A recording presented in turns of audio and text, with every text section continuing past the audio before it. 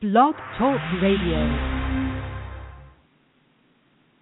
Hello and welcome to Legal Management Talk, official podcast of the Association of Legal Administrators. Today's session focuses on building and sustaining financial success for your firm. Our guest, Felix Oberholzer, is a professor of business administration at Harvard Business School and consults with law firms and corporations around the globe. Welcome, Felix. Good morning, Christina. So first off, let's get the lay of the land. What are some of the obstacles that you'll be discussing that firms face in today's market? Well, there are many challenges. Where do I begin? I'll point out three. One is the rise of in-house counsel. So the tendency of, in particular, large American corporations to bring more legal work in-house. Obviously, there is fierce competition for talent now, in particular, a good number of law firms trying to grow their business by competing for senior partners at other firms, which then has important implications not only for the size of the firms, but also for the meaning of reputation in the market for legal services more generally. And then I think more broadly, commoditization pressures across the industry that suggests we might be at a point at which the provision of legal services will undergo quite a fundamental change, perhaps not unlike what we have seen in financial services about a good decade ago. So the firms that thrive, how are they different? How do they compete with these obstacles? So this is a great question. You know, on the one hand, it's really a little bit a split picture. On the one hand, if I read the popular press, even if I read some more specialized commentary, you might think that the provision of legal services is close to its end, that in particular large law firms are really in peril. But if you look at the numbers tell you a very different story. So revenue per lawyers are up, profits per partners are up, profits per lawyers are up also in the AmLaw 100 firms. And so one interesting question is, what is happening here? Why is there a deep sense of crisis, a deep sense of change, when at the same time you look at the numbers and you see that, well, actually, the legal profession is probably, in particular, larger corporate law firms, are probably one of the industries that has weathered the past recession quite well, and it continues to do very well. And I think the answer is that beneath the really quite amazing and very promising numbers, there is sort of a change, even among large law firms, where some law firms move into a very privileged position, while other law firms now, and in particular smaller ones, are now looking to be in a more difficult situation from a competitive point of view. So can you give me an example of some of the key drivers or some of the kinds of strategic trade-offs, that firms face? The simplest way to cut the data is to look at the size of firms.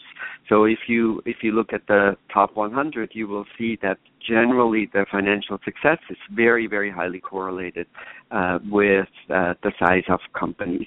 But the real question, the interesting question is, what's behind size? Why is it that we now see that the largest ones do very well, while the smaller ones, by and large, tend to be in a more difficult position? And there are several answers. Some of them are obvious. So, for instance, if you're a firm that happens to be engaged in M&A activities, with the current boom in M&A, of course, you're going to do very well.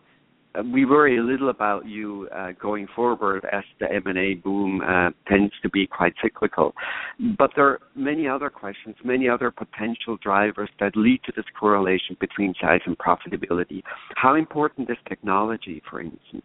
How teched up do you have to be as a company in order to have a good good prospects of not merely surviving but doing well in the future.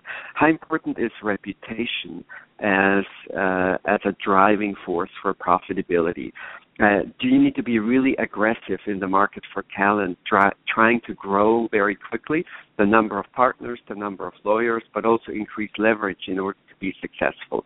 So size is a handy proxy for success, but there are many drivers below this simple correlation that are quite interesting to think about, and I think will force important strategic changes on a large number of law firms. All right, so Felix, you're going to be speaking at ALA's Large Firm Principal Administrators Retreat this fall, and it sounds like your session is going to be very interactive and hands-on.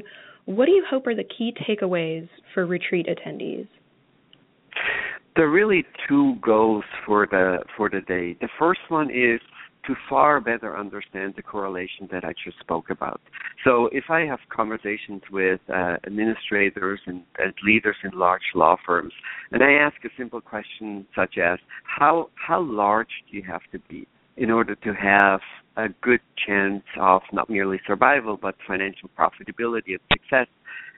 I'm not sure I always get answers that are fully reflective of the realities and the changes that take place in the market for legal services.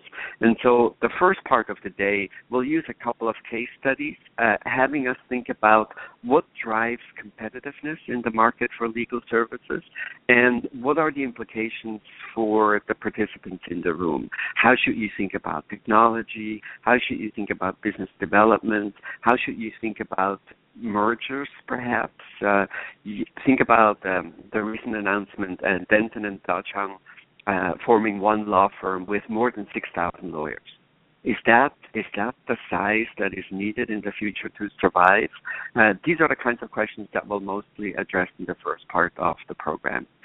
And then in the second part of the program, we will try to have participants think about the competitive position of their own firm. And I do this in a very hands-on, practical way through an exercise that identifies the source of competitive advantage that allows participants in the seminar to spot opportunities for profitable differentiation. And then finally, to map out a little bit of a roadmap. What are the implications if you have a good sense of where your competitive niche is going to be, where you might be able to most successfully compete in the marketplace? What are the next steps that you need to take inside your firm in order to make sure you seize these opportunities and that you continue to increase profitable differentiation relative to other firms? This, I think, is going to be both sort of an intellectually engaging but also fun exercise to map out the potential future of one's firm. Excellent. Well, that brings us to the end of our podcast. Thank you so much to our guest, Felix Oberholzer, for your expertise. Felix will be speaking on the topic of sustaining competitive advantage at ALA's Large Firm Principal Administrators Retreat. That's August 6th through 8th in Colorado Springs, Colorado.